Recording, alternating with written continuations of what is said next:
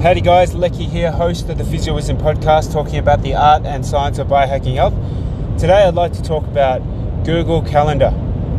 Now, to backtrack a little bit, I am a write notes down in the calendar type guy, or my diary type guy, and I like crossing things off, so to-do lists. You know, at the macro level, I have ideas of what I'd like to complete over 12 months. And then chunking that down, I have goals broken down into quarters. And then from those quarters, there's a monthly game plan. And then there's a weekly game plan. And then there's daily things that I'm looking to chip away at in order to achieve that weekly goal and the knock-on effect, the monthly, quarterly, annually. Okay? That has been a godsend for me because one of the things that I've really enjoyed is feeling that sense of accomplishment when something's done, especially when you do the hard thing first. So in the morning, I prefer to journal, try and take some breaths in, some mindful breathing, and then I check usually my accounts. So I check just making sure that I've got a finger on the pulse on the numerous accounts, and then I get into my day.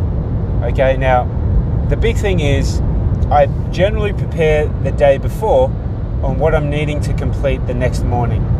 And, I'm not a superstar every single day, but I do have an outline of what needs to be done, and it helps me in staying on top of the work.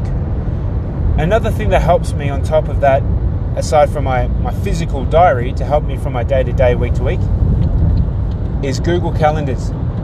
So I have one-on-one meetings or targeted interactions that I previously organize with our team members.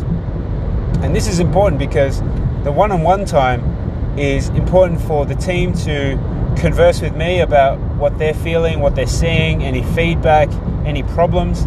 It's so important for me too to convey, anything from, say, a executive level on things that are going well and things that need to be improved on. Okay, so that's the one-on-one time. Then there's weekly huddles, so we come together as a team and we have a chat and we go through any bits and pieces. It's all recorded on Zoom as we're catching up. We're catching up virtually, and then there's weekly executive meetings, which is between myself and our business manager, and then often other partners. And then every fortnight there's a bookkeeping meeting just to make sure that Jeanette is reporting to us any problems or any concerns regarding our books. So that's at a managerial level what it looks like meeting-wise, right? And if I was to scratch that down on my diary, which it does live in my diary, I also like to look out weeks in advance so it all syncs into my Google Calendar. Any meeting, any interviews for podcasts and things, any engagements, it all lives on Google Calendar. And again, all you need is access to the cloud and it's all patched in. So I think something that I'm really enjoying right now is just having a place to house all my things, and just having the bandwidth freed up so then I can think about what the tasks that are truly at hand, so I can stay on top of it all. Okay, so I guess this is one big plug for Google. Yes, I do believe in unplugging and being offline, absolutely, but I also am a big believer in streamlining your efforts, your physical and mental efforts, so that you can also unplug and rest and recharge and get up and go again. Okay, that's my physio for today.